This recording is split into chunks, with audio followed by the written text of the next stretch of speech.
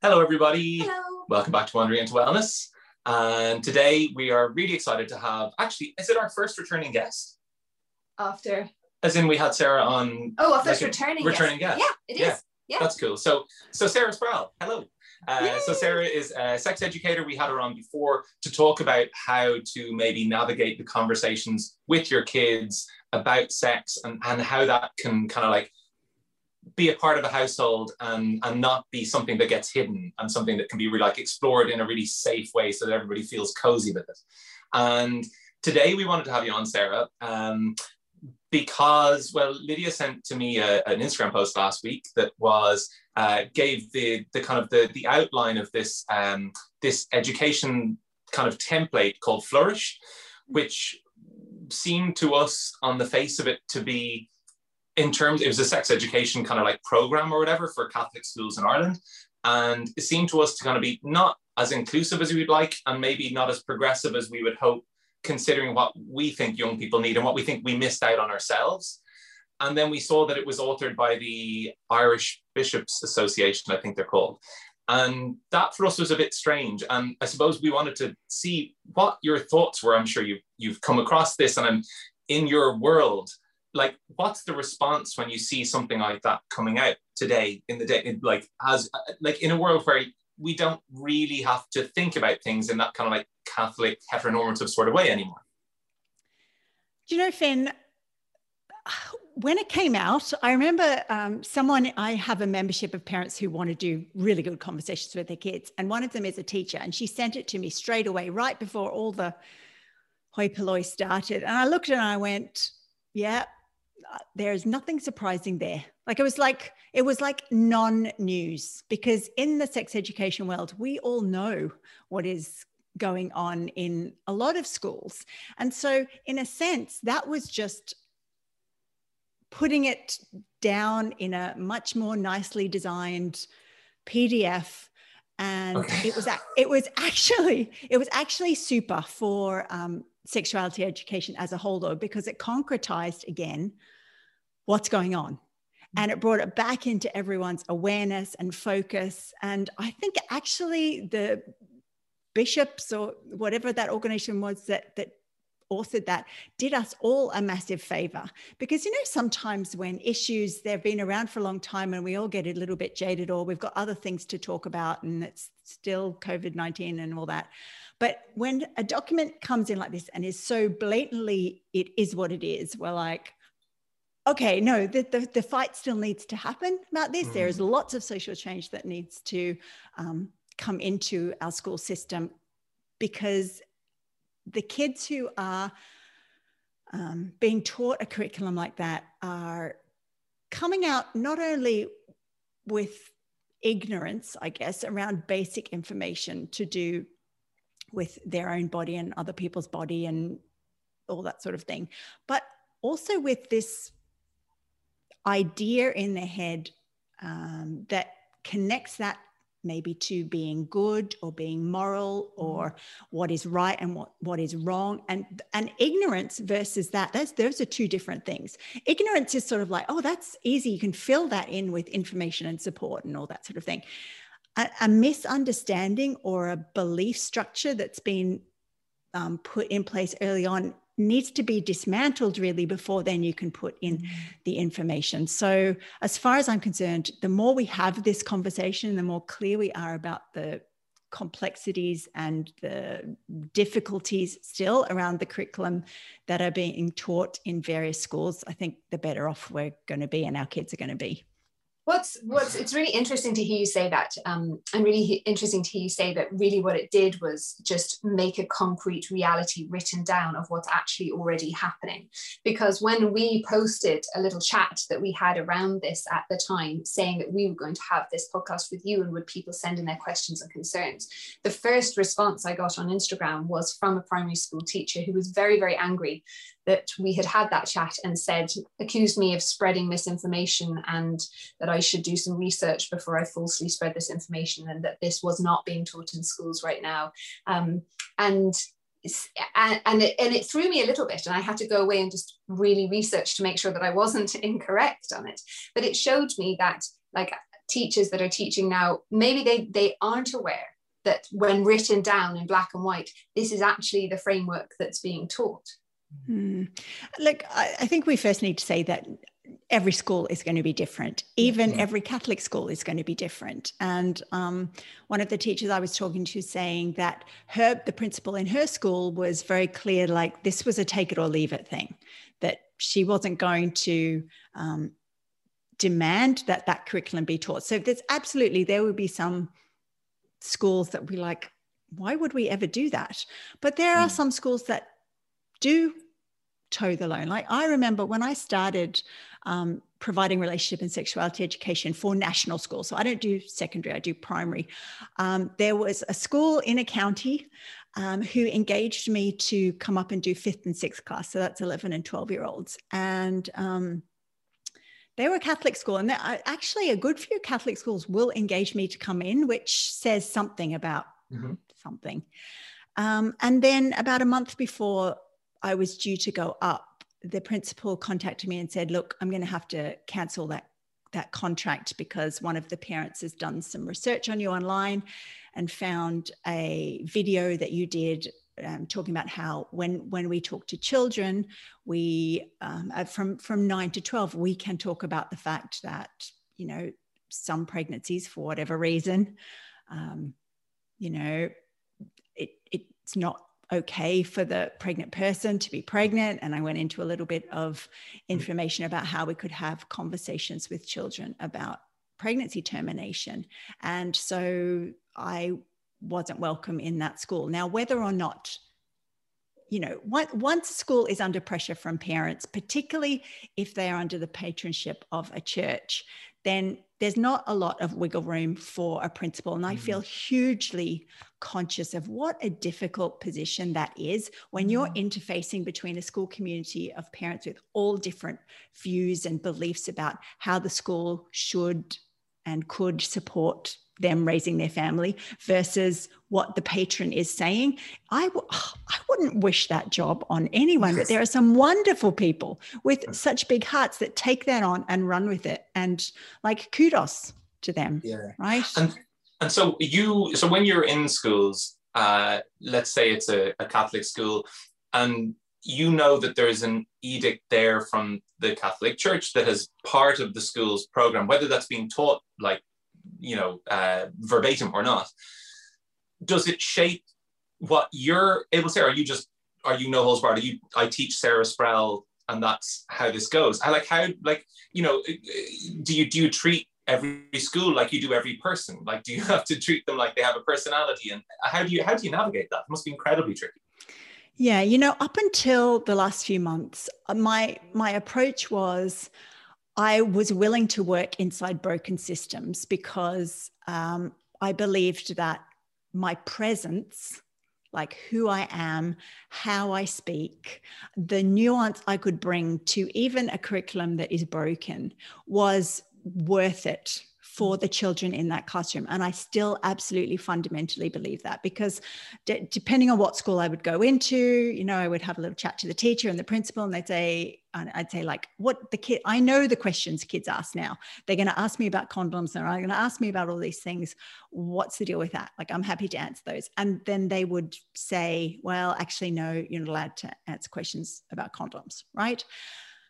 And so after about 2 years of doing that, but still fundamentally believing that I was bringing something valuable and important to those children in the classroom, it got to the point where it's really utterly exhausting to work within a system like that.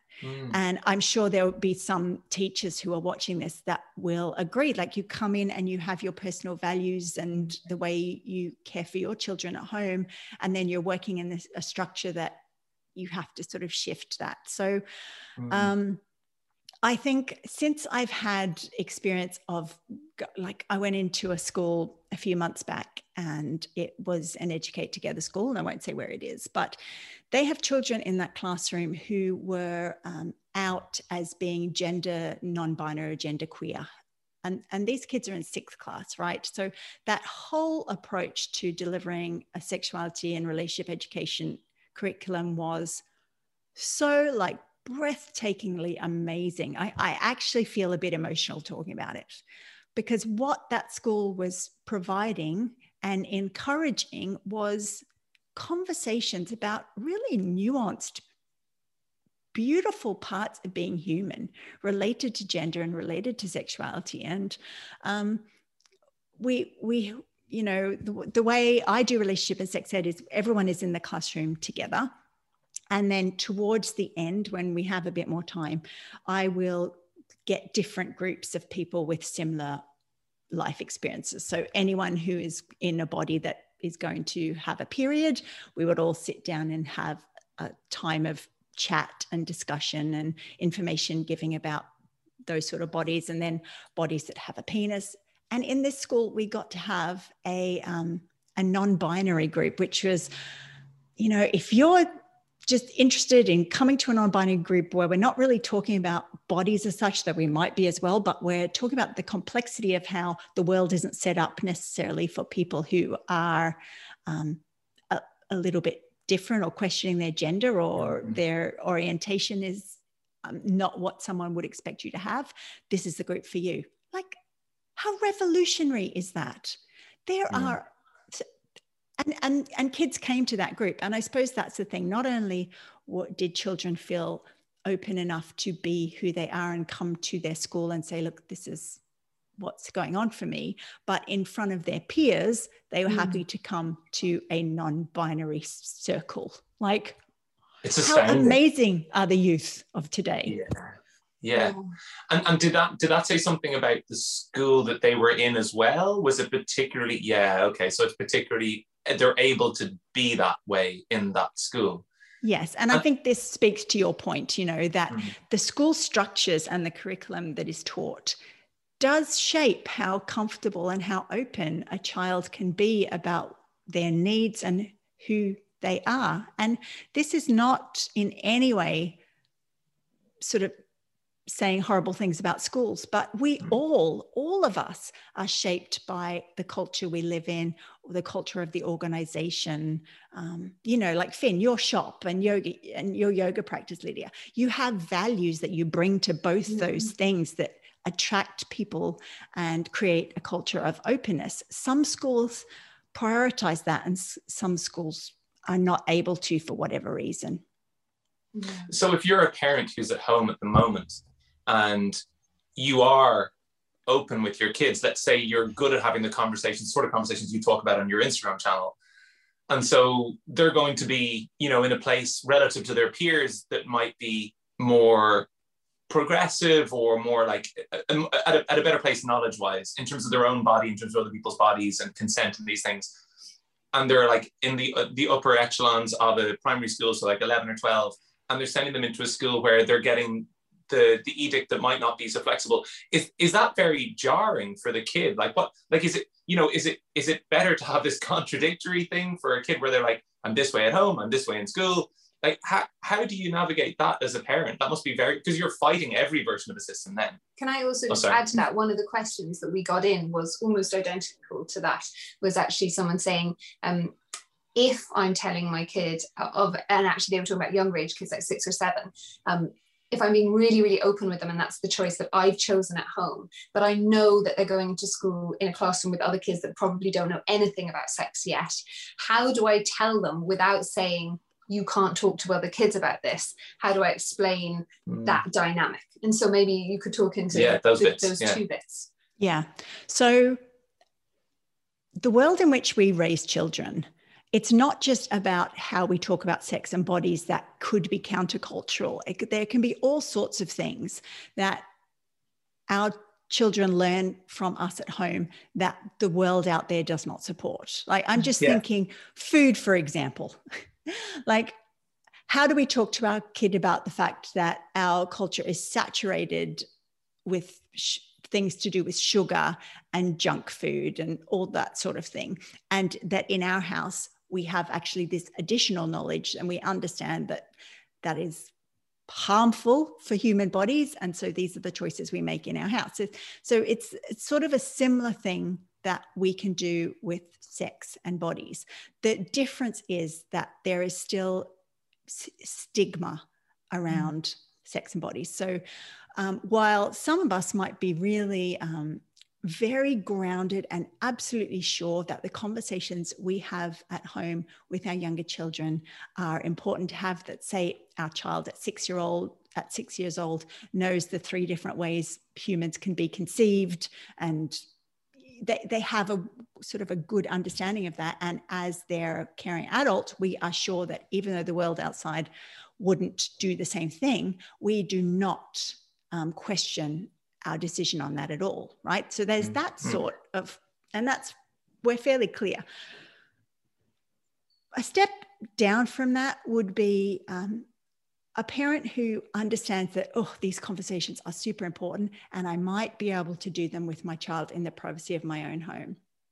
But there's that feeling of, because, and this won't be conscious, but because there's so much stigma around information to do with sex and sex in general, and the stigma then programs our mind to think that conversations and information about sex and the body and genitals and masturbation and all that is somehow dangerous or maybe a little bit bad or dirty or a bit wrong, then there's a whole sort of waterfall of judgment that we fear from other people because of that stigma.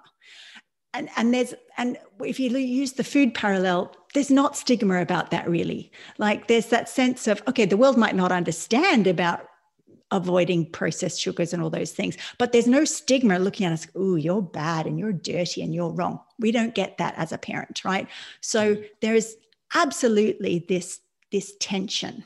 I would sort of describe it as being like a pioneer, in a sense that as a family or as a caring adult, if we step into this role and we choose to prioritize what our child needs above trying to keep the culture around us relatively comfortable, if we're willing to do that, essentially what we're doing is we're slotting ourselves between our child and the culture as the adult, and we're saying, look, this is going to be hard.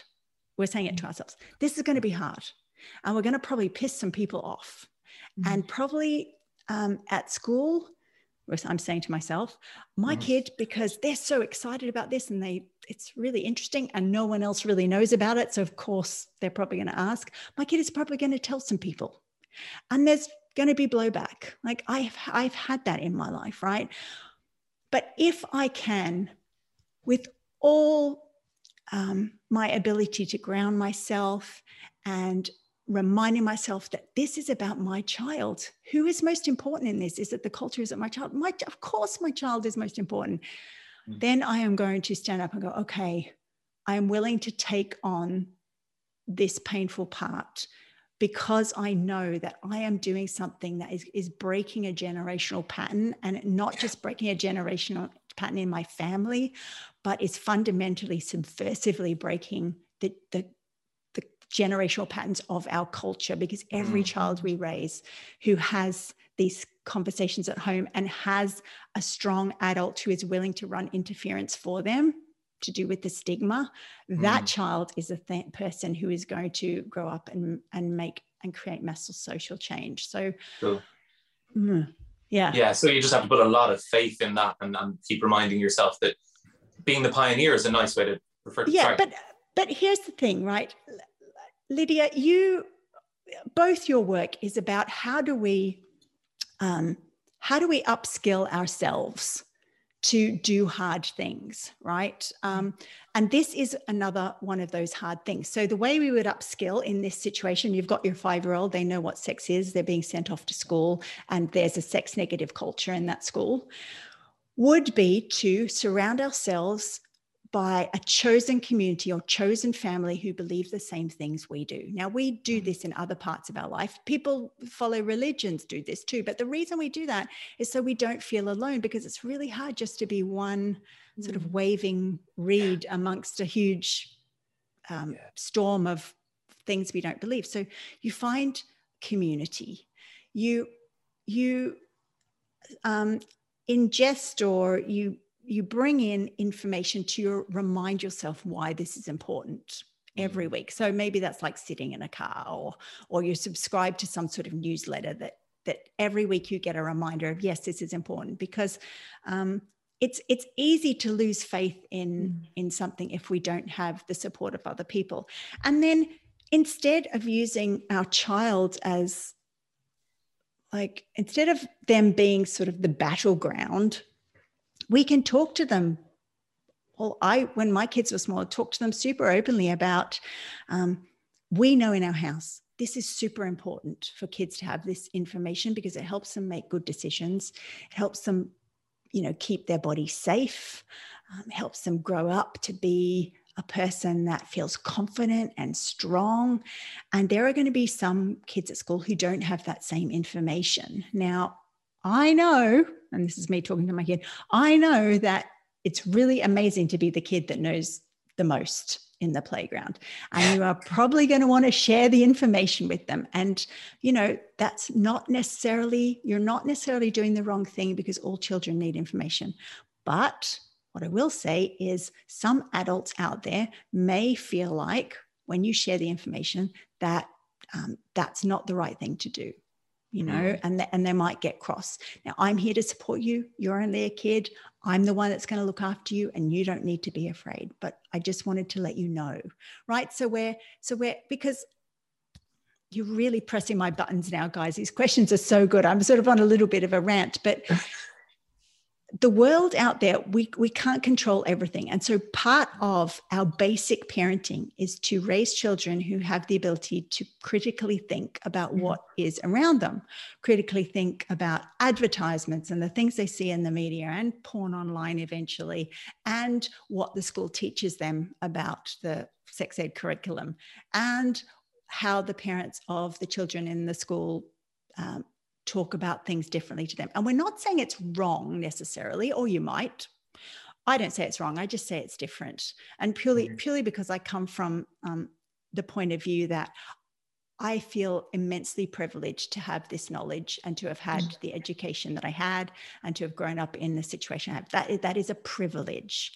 And other people are not as privileged in a sense that they don't have the awareness, or they were heavily involved in mainstream religion and they didn't choose shame. Shame came to them. So for me, it's more about recognizing my privilege and then what are the ways that I can talk about this part of my parenting in a way that is welcoming and gentle and open, rather than sort of accusing and you're not doing it right, I am doing it right, why are you getting cross? Yeah, which is kind of like engaging in the shame conversation in a different way, isn't it? You're like perpetuating it in a strange way. I think it's a really good it's such a nuanced thing, because it's like you said, so many of the friends that I have and myself would feel really comfortable to talk to our kids in a really open way. But then everyone's knowing full well that they have kids, especially my kid, who's really chatty and really conversational, really social, is bound to be going into their school environment, and since he was 3, and talking about all these things. And I remember even when he was 3, it was just knowing correct anatomical names to things and referring to his penis or whatever. And that it was very, very jarring and triggering for people within the school and also other parents. And the confidence I had was that I'm doing the thing that's right for me and right for my family and right for my kid. And I felt comfortable with that. But what I didn't feel comfortable was the idea of him being in that classroom situation and being shamed and told off by an authority figure, and then feeling that feeling of the shame, which I had been trying to move him away from by being so open. And I think it's about the question I was going to ask, and I think you answered it, is, do we prepare them that other people might respond that way? But then is that programming them to expect that response? Or is it better to just let them know, look, this might happen, and then go, and if it does happen, we can expect that, and also here's how we can support you at home. And I think that that's really nice to hear, because as you were talking, I was finding myself going, yeah, I know, but I'm really still very nervous about when he goes into school and he says something and I know he's going to get the response that I know he will get, and then I feel already bad, like, oh, it's horrible that he's going to be made to feel that shame, but I just desperately am trying to protect him from the shame. And it's so interesting that this word protecting is coming up, because the word protection indicates, in my work anyway, a sort of a point in parenting. And it happens because our children grow, right? And they grow past the point that we can actually protect them. Yeah. That's just the nature of human development. And so it comes to this point where our parenting really, we have to think about it in a different way, Lydia. And it's from, instead of protecting, it moves into preparation. So it's, the analogy I draw is when the kids were small, you know, putting all those little covers over the electrical sockets and the corner protectors on the tables and all that sort of stuff. And then as they get older, then those things can be taken away. And they understand, well, you know, you don't do that because that's dangerous. And okay, you still could run and fall and hit your head on the corner. But now there needs to be an element of risk involved in growing up, because that's where we're headed in the long term. We're all headed to caring for ourselves in a world that is not a safe world. And so it was beautiful the way you described that there, about that feeling you had in your chest, like, I just want to protect him. But the sooner as parents we can get to the point where that understanding of, oh no, that's actually not the ultimate parenting act.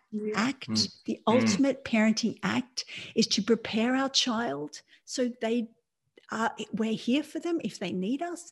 But oh my goodness, they get to go out in the world, and sometimes they'll fail, and sometimes people will be mean to them, but they have the skills and the resources, and they know we have their back, you know, and that is the success that we're all working towards at the end of the day. Yeah, absolutely. It's that roots and wings philosophy of education that Michael Meade always talks about that, and I love when he does that idea that, like, strong grounding, you can trust an awful lot will go right once there's a really decent base.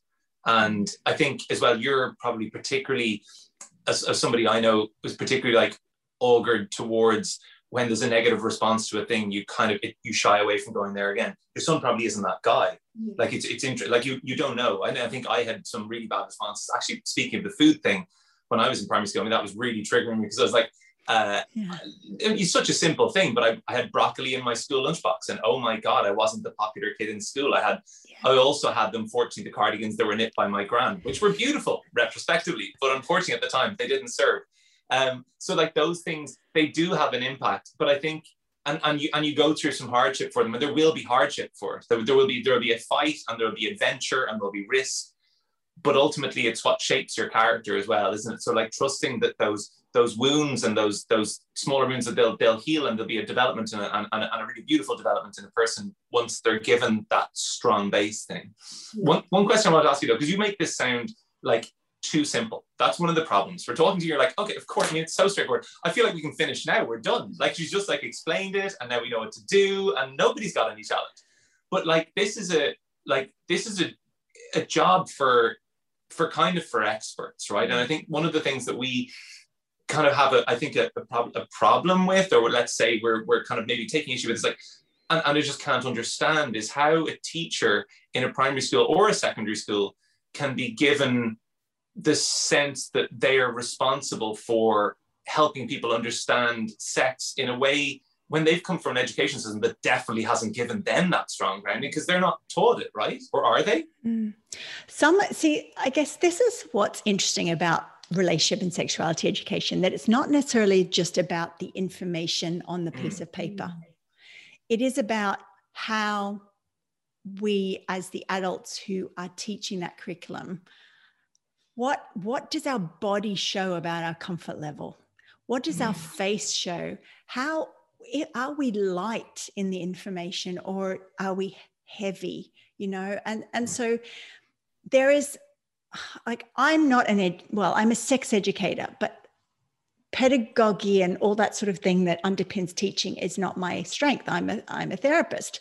So when I think about relationship and sexuality education, I'm really focused on the little nuances of when I laugh about something, when I'm saying a word and I'm laughing about it on the board, and it gives the class permission to laugh too. And why am I doing that?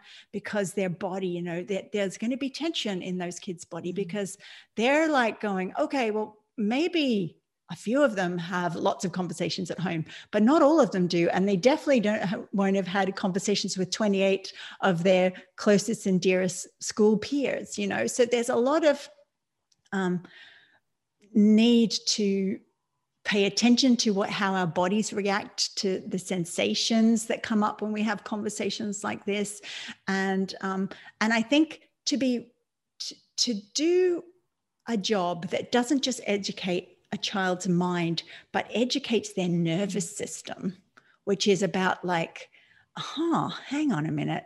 I'm sitting in a classroom with someone who they're just saying things and they don't look embarrassed and they don't look upset. And when I've asked them the question about, well, what about ball sack, miss? They haven't got annoyed and they're just like, oh yeah, that's slang. But in this class, we're calling it the scrotum, so it's not just about the curriculum. It's about the everyday interaction in the classroom. And I've had some really lovely experiences with classroom teachers, particularly around the what if we get our period at school conversation, where we've been in that circle that I was talking about before. And the kids ask me, well, what if we get our period when we're at school? And the classroom teacher says, well, everybody, remember the other day I showed you where the period products were, and everyone's going, oh yeah, I remember. And she said, and you don't flush it through the toilet. Oh yeah, that's right. And she said, and if you can come to me about anything, and they're, yeah, oh yeah, we can come to you about everything. We'd sort of forgotten. So there are some lovely experiences where school classrooms are this beautiful place where children are supported in all aspects of their growing up. But not a lot of classrooms are like that. And that is absolutely no fault of a teacher, and it does not reflect at all on their ability to teach content at all. It's more about that each of us have a deep programming, really, from our growing up. And I'm saying that with tenderness because I had that too. I grew up in a family where, okay, we had a little bit of conversation, and my mum did her very best to have a conversation with me about periods, but I like yelled and screamed at her till she left the room, right? And so I know personally what that feels like.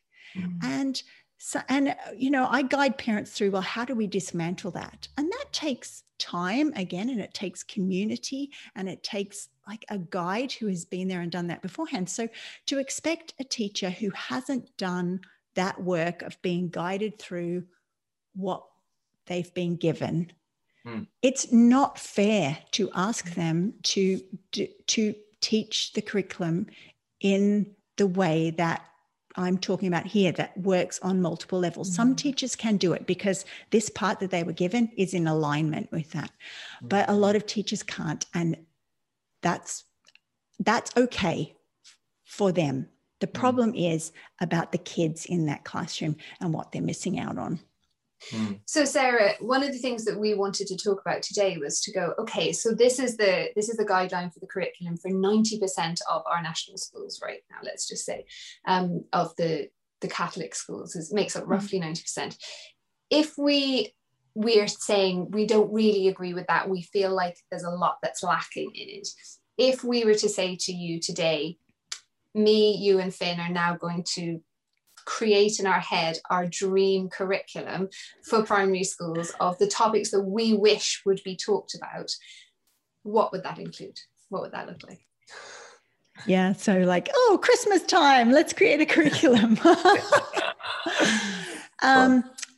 It would be something that's it pervades every school day, and it starts from the minute kids get into junior infants, in my opinion, because there are conversations that we can have with really young kids, but the principles of consent, body autonomy, and which is, in fairness now, there are some curriculums that are taught at national school level. The Stay Safe program, for example, does some work around body autonomy and making sure you talk to an adult and all those sort of things. But I'm more talking about the light-hearted teaching that happens between the words, right? And how could we bring relationship and sex education into math, for example, or English, or Irish. I don't know any Irish words for the RSE program, but you know, that sort of thing where we study something through something else. And so it becomes this, it's just there all the time. And so in a sense, the curriculum almost isn't something that just sits on its own. And like principles of consent in the classroom, how do we run a consensual classroom?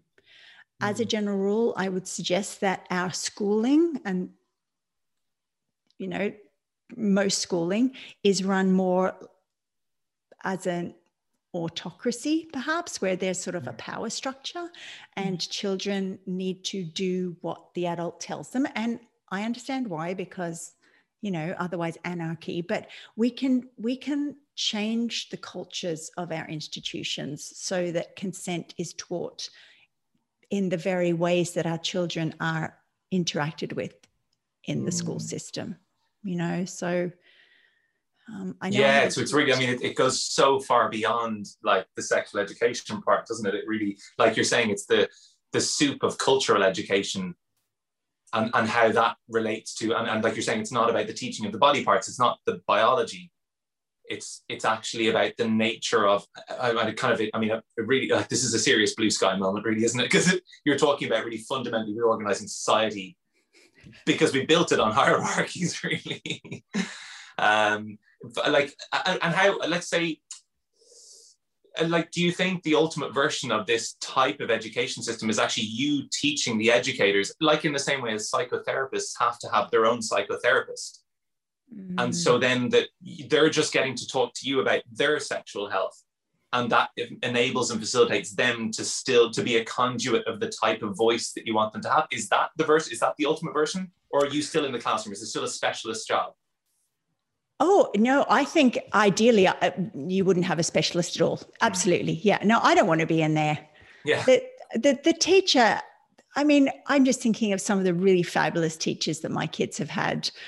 They're all teenagers now and in secondary school, but primary school, that primary school teacher, there is something very sort of almost sacred about the bond between a teacher and a child in a classroom when it's good, you know. And so I love that idea of yours, Finn, of how could it be possible to help teachers, or all of us really, unpack this thing that sits on our chest that means it's difficult for us to talk in a way that sends those subliminal messages of comfort and openness and kindness and acceptance. And that's a great idea. You should be in charge of the curriculum for sure. I don't think so. Oh my God, don't let me loose. Have you seen my shop? I think also, like, body positive, it's, you know, and that it relates to everything though, doesn't it? Because, you know, we were talking about brainstorming this morning and thinking, okay, like, what are the topics that we feel, or topics that people have sent in to us that they think? So it's like body positivity, inclusiveness, definition of terms around LGBTQ and non-binary, and understanding those at all the different levels, being able to talk about pleasure, that pleasure is even a part of that conversation around sexuality, self-pleasure being a massive part of it as well, especially, and that there wouldn't be a shame around that was like a normal thing.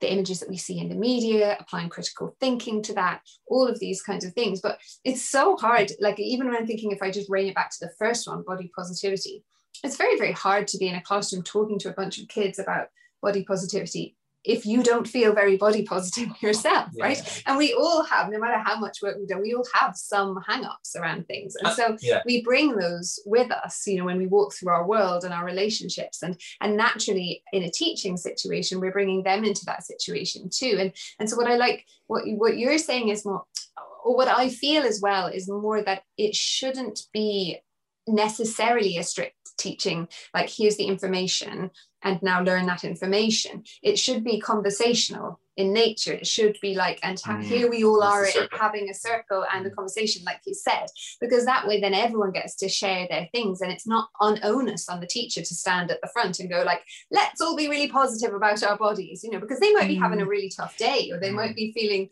really bad about themselves that day. And so then, you know, it's a lot to ask.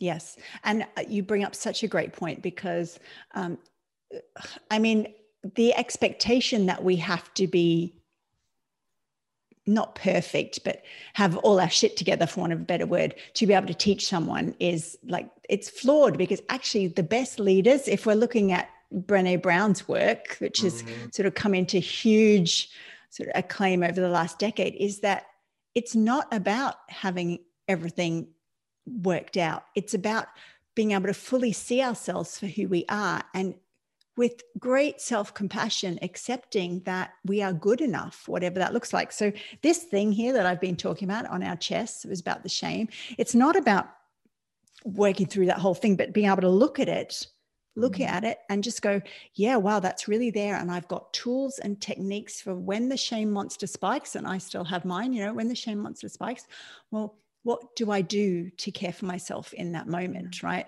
And body positivity, well, I certainly feel in our family, the conversations have been not that, bodies are great and everything is awesome, but our conversations are more the critical, like what the world tells us about bodies, and that we all inevitably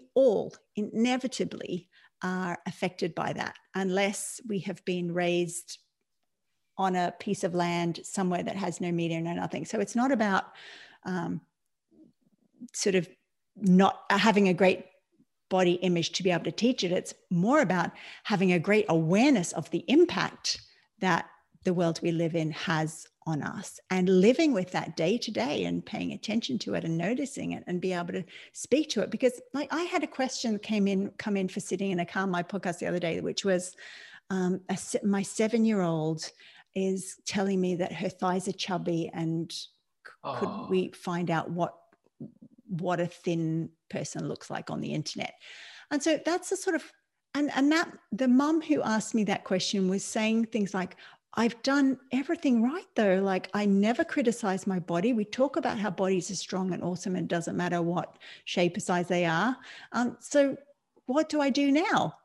And this is what we do now. We fully acknowledge the brokenness of the world in which we live. And we lean into empathy. And again, I know I'm talking about this like it's super easy, but this can take years of work and learning to be able to do this. Empathetic for all of us who in some way struggle with what our body looks like, how it moves, what it feels like, and how we wish it was different and better. And it's the empathy and the caring and the compassion that comes in around really thorny issues like that can make such a massive difference to how people feel about themselves, because they're not broken. Our kids are not broken if they have these things. They're just a product of the world in which we live, and we are here to support them as adults. I heard you talking on your latest podcast about porn, and this is one of the major questions that came in, is like everything from how do I talk to my kids about porn, how do I protect my kids from porn, how do I stop them from seeing porn, what happens if someone tells them about porn, what happens if they're watching deviant porn, like what do I do, right, around the whole topic of the thing. If I talk to them about porn, is that going to make them watch more porn, all these different things. And I thought that it was really clear when I heard you talking, and I thought that this really related back to the body positivity thing, because one of the major things that came up for me about porn was not so much in and of itself, like the watching of the porn that was the problem. For me, it was more that the types of bodies that were being seen there in the media and also in the porn wouldn't necessarily be representational of the type of bodies that my son, for example, would be interacting with in the real world, and what misinformation that might give him, or different programming that might give him about his body and the bodies he was interacting with. And I thought that you said a really nice thing around your family watching Marvel and how that helped you understand it. And I wondered, would you be able to explain that analogy again? Because I thought it really helped me understand how I could talk to him about that. Yeah. And I'm not the first sex educator to talk about the Marvel Cinematic Universe, but I'm probably the most enthusiastic one to talk about the Marvel Cinematic Universe. So, big fan. Yeah, absolutely. So when we think about having conversations with kids about porn, there are lots of different points that we can talk about. But one of them is that it's not realistic. It's not information that teaches us how to do something. It's more education. It's more, what's that word? Entertainment. So in the same way that in the Marvel Cinematic Universe, Thanos finds the five, I'm going to get really nerdy now, gets all the stones in his glove and he snaps his finger and half of the universe's living beings are gone. Like, we watch that movie and we go, okay, that's really interesting as an entertaining concept and maybe as something we can think about philosophically, but it's not, it doesn't teach us about real life. Like, if we have problems with how we see the world, we don't go looking for all these stones, right? It's just something that maybe we should enjoy. Yeah. Maybe they're out there. Yeah. And so in this, well, in the same way, like if we see some sort of sex in a video, or two naked people or three naked people or four naked people in a video doing whatever it is, we don't use that as a sort of a template for what we do in our real life, because we know that there's all sort of special effects. They might have been using they might have had surgery to change what their body looks like. They may be using some sort of, if I'm talking to a child, I'll say medicine, some special medicine to help their penis do that thing. There may be a special effect for, you see all that liquid coming out of there? That's probably a special effect that most bodies won't do that in real life. They also, you might be watching this thing for 3 minutes, but actually that's taken 3 hours to make that, because they're doing little bits at a time, and those people are stopping and they're having some food, or the director is telling them, you know, whatever, and then they're lifting some weights to make their arms look big.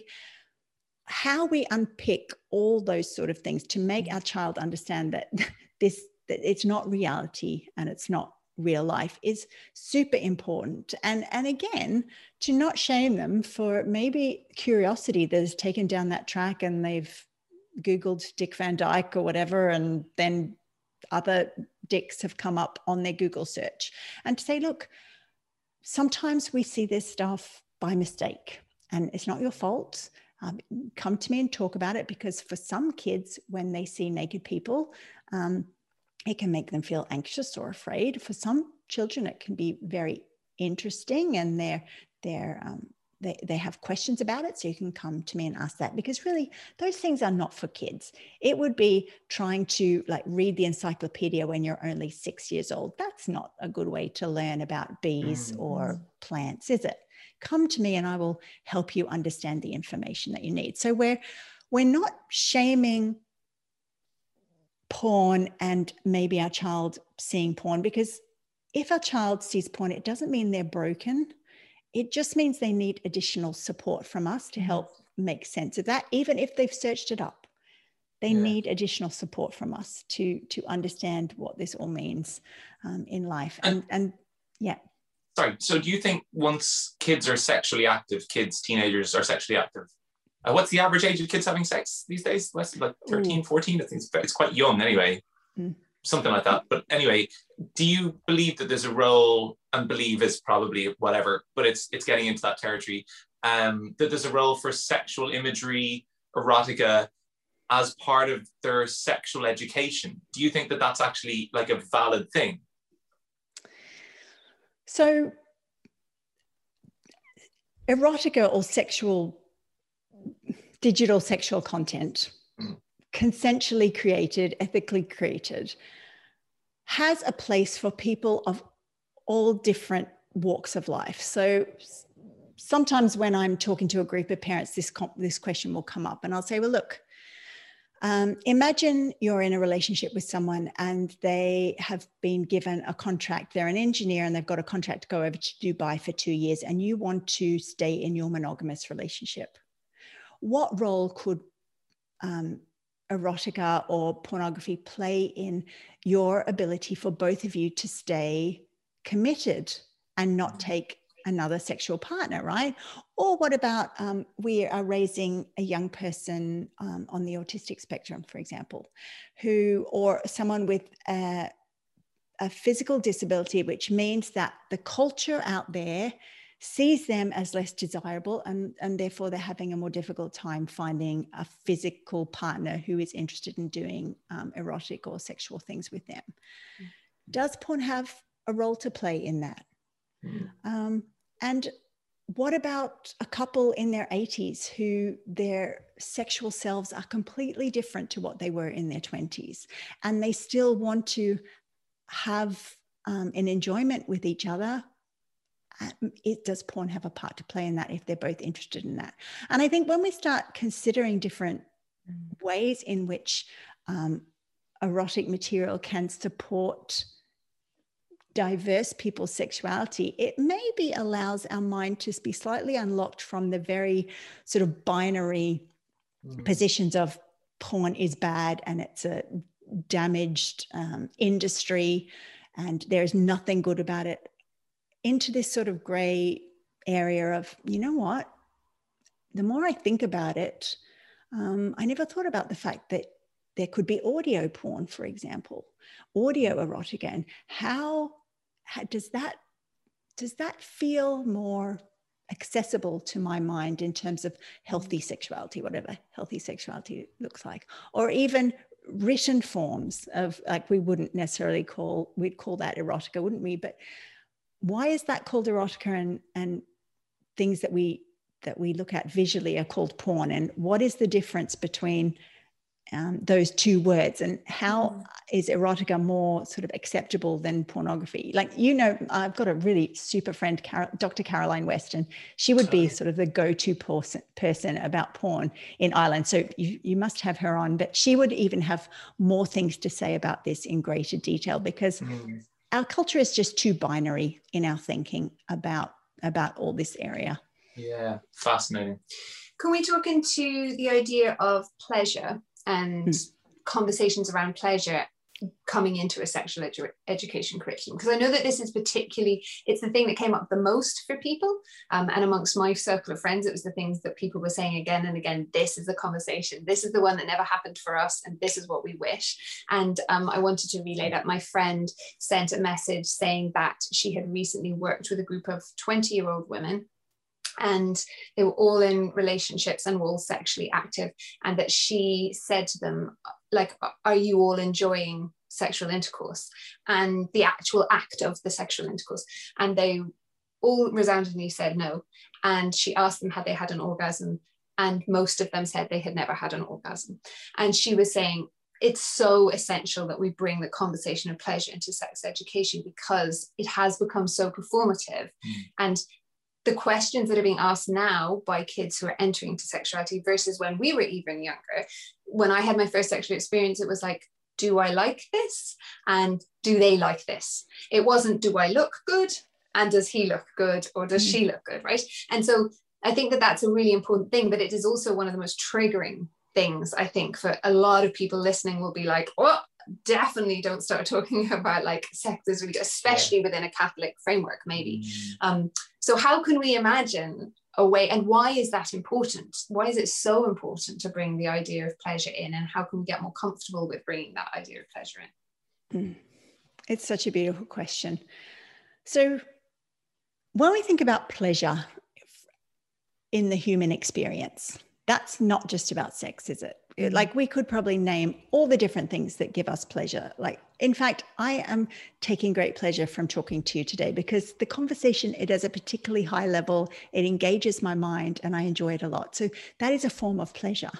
When my kids were younger, seeing them jump on the trampoline, the embodied pleasure that you could see on their face, right? Someone's birthday and we made a particularly delicious cake full of jellies on the top, like eating that or even cooking that was pleasurable. So when I think about having conversations with young children, because absolutely we can have conversation with young children about the fact that our body feels pleasure, that's not just about genitals, right? That's about all different parts of being human, and how our body and our mind can feel wonderful. And so I transition, if ever I'm coming into a conversation, the strategy I teach all the parents who come into my courses would be, how can we find another example of what feels beautiful and pleasurable and wonderful on our body or to our mind, and then draw a parallel with it. So using the trampoline conversation,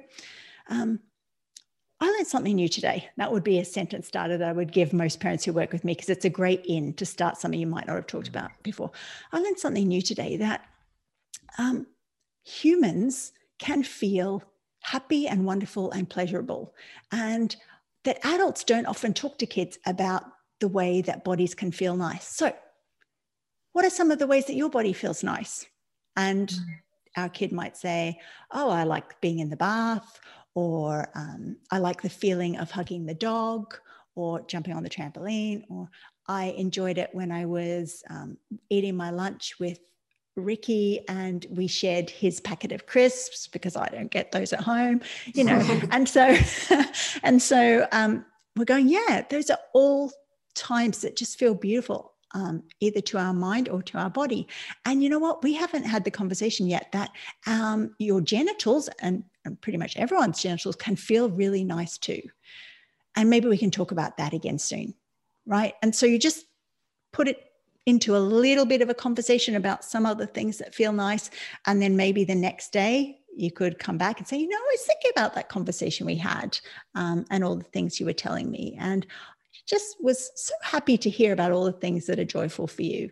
And then a few days later, come back and say, I think we need to talk about genitals again, because I realize we haven't talked about that. So the idea is that these are tiny little micro conversations that we have in an ongoing way in our family, and that we can attach a conversation about body pleasure or sexual pleasure to other forms of pleasure that we might find easier to talk about with our child. And therefore that frees us up.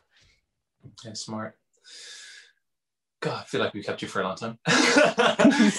there's so much. It's like everyone's like, and oh yeah, and that. But like it just jumps off into like challenging, because I feel like this could be like hours of the whole day. I would keep having more and more questions.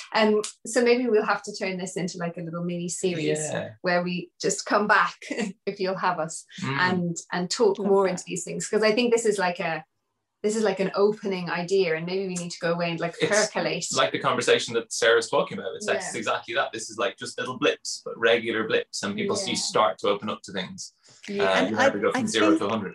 Yeah, I just, there's an important message, because there could be some people listening to this who are like, because that was quite a high level conversation we had, right? Because we wanted to go there, but there may be some people that are watching this that are raising small children at home that are going, okay, like I'm pretty convinced that these conversations are really important and there's lots of them to have, and I know Sarah's given some tips and tricks and skills and all that, but like I feel like I don't know how to start and I don't know what to say.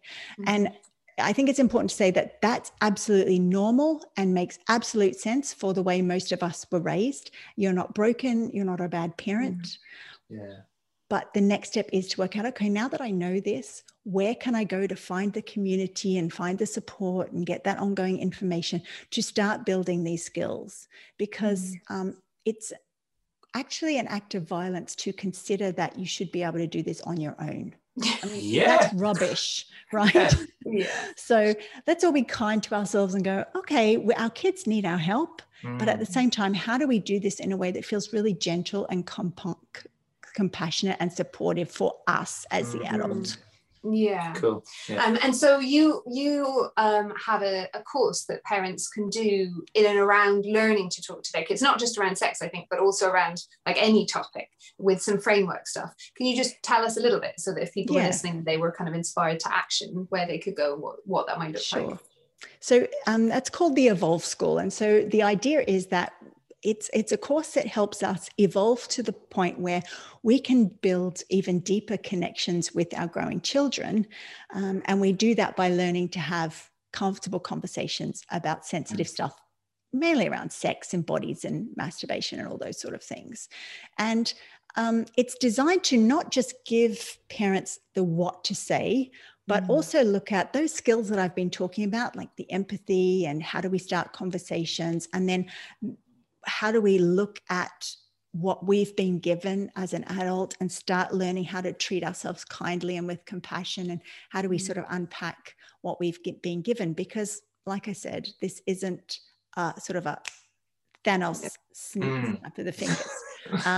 And so that course runs twice a year. It's not open all the time because I put a lot of energy into it. It's like I've been saying, to have a guide, someone who is a little bit ahead of you on the journey, is the thing that I find helps parents, because they're not on their own. If any questions come up, they can be answered straight away. Because so many of us, when we're trying to do something new, unless we have someone who we trust, who can answer our very specific question about, my child said these words and I'm definitely pretty sure they're broken and I've done a bad job. Unless we have someone saying, no, you're not broken, your kid is awesome, this is what you need to do, then we can move along that journey. So the Evolve School has been my way of packaging everything up that I know supports parents to do this work at home and make it easier for everyone involved.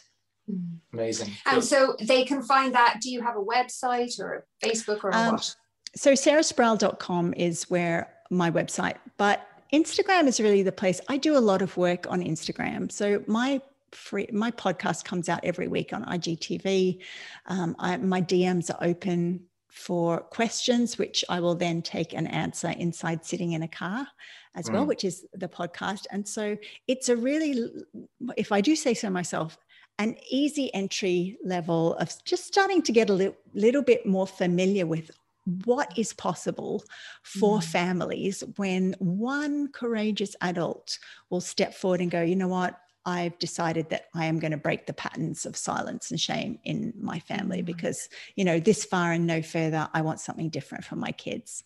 Good for you. Amazing, Sarah. So exciting. Well, we would love to have you back for a third time. I can attest to it as well, just because I'm not even a parent, but I get so much from your Sitting in a Car just as a language school. Like that's really where I feel like there's so much in that, just like the breaking down and the granulation of language so that it just doesn't feel like you're dealing with massive topics anymore. And that's what you do so well. And thank you for doing that so well together for us today. Yeah, I think it's really that, because I know that like it's something I'm so passionate about and so interested in. And then my danger is not the not talking about it, but that like making it too lofty and too passionate. You know, I get too like, man, this is what I really think.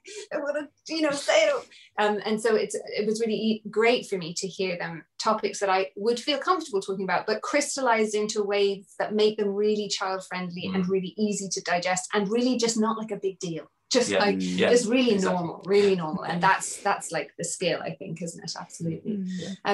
So yeah, let's have Sarah back for part 2 of this little thing, imagining sex ed curriculum. And yeah, we plan to have Caroline on, we hope. I've been DMing her annoyingly. We have to hunt her a little harder. Hunt her down. We can put in a good word for us maybe. So yeah, we wanted to say thank you to our sponsors. That's it, really. Thank you to Newzest Nutrition, our fantastic nutrition partners, and who obviously I sell in the shop and we all take and we have a great time with, and we're going to be putting out some lovely content about nice kind of vegan protein powders and playing games with them very soon, so stay tuned for that. They have kids products now, which is launched last year, which is very exciting. So you can have the protein powder and the good green stuff all mixed into one for kids, which is super easy because you can just give it to them in a smoothie, or I make an ice pop and then my son gets one after school and he thinks that's very exciting and he loves them, but he also knows what's in them, so it's not like hide the good stuff, don't tell them about it, but it's so delicious that we love it, and it's a treat. You can get the 2, that's called Kids Good Stuff. Exactly, and the medium is the message when it comes to kids nutrition, right? Then also we have fantastic Clear Light saunas. We think everybody should make it your life's purpose to work, to put aside money in a piggy bank and get there, and we will help you as well. We have we're ambassadors for them, so we'll be helping you to get a discount code, so when you're ready to jump on board with infrared sauna as such an important health thing. This is not just a she like spa ritual thing. That's not what it is. It's about longevity and it's about feeling good. And then also to Swivel, the little robot that we record this little guy on. So thanks to them, but mostly thank you to Sarah Sproul, and it's been an absolute pleasure as always and real insight. So thanks again. Yeah, thank you, Sarah. Bye. Bye.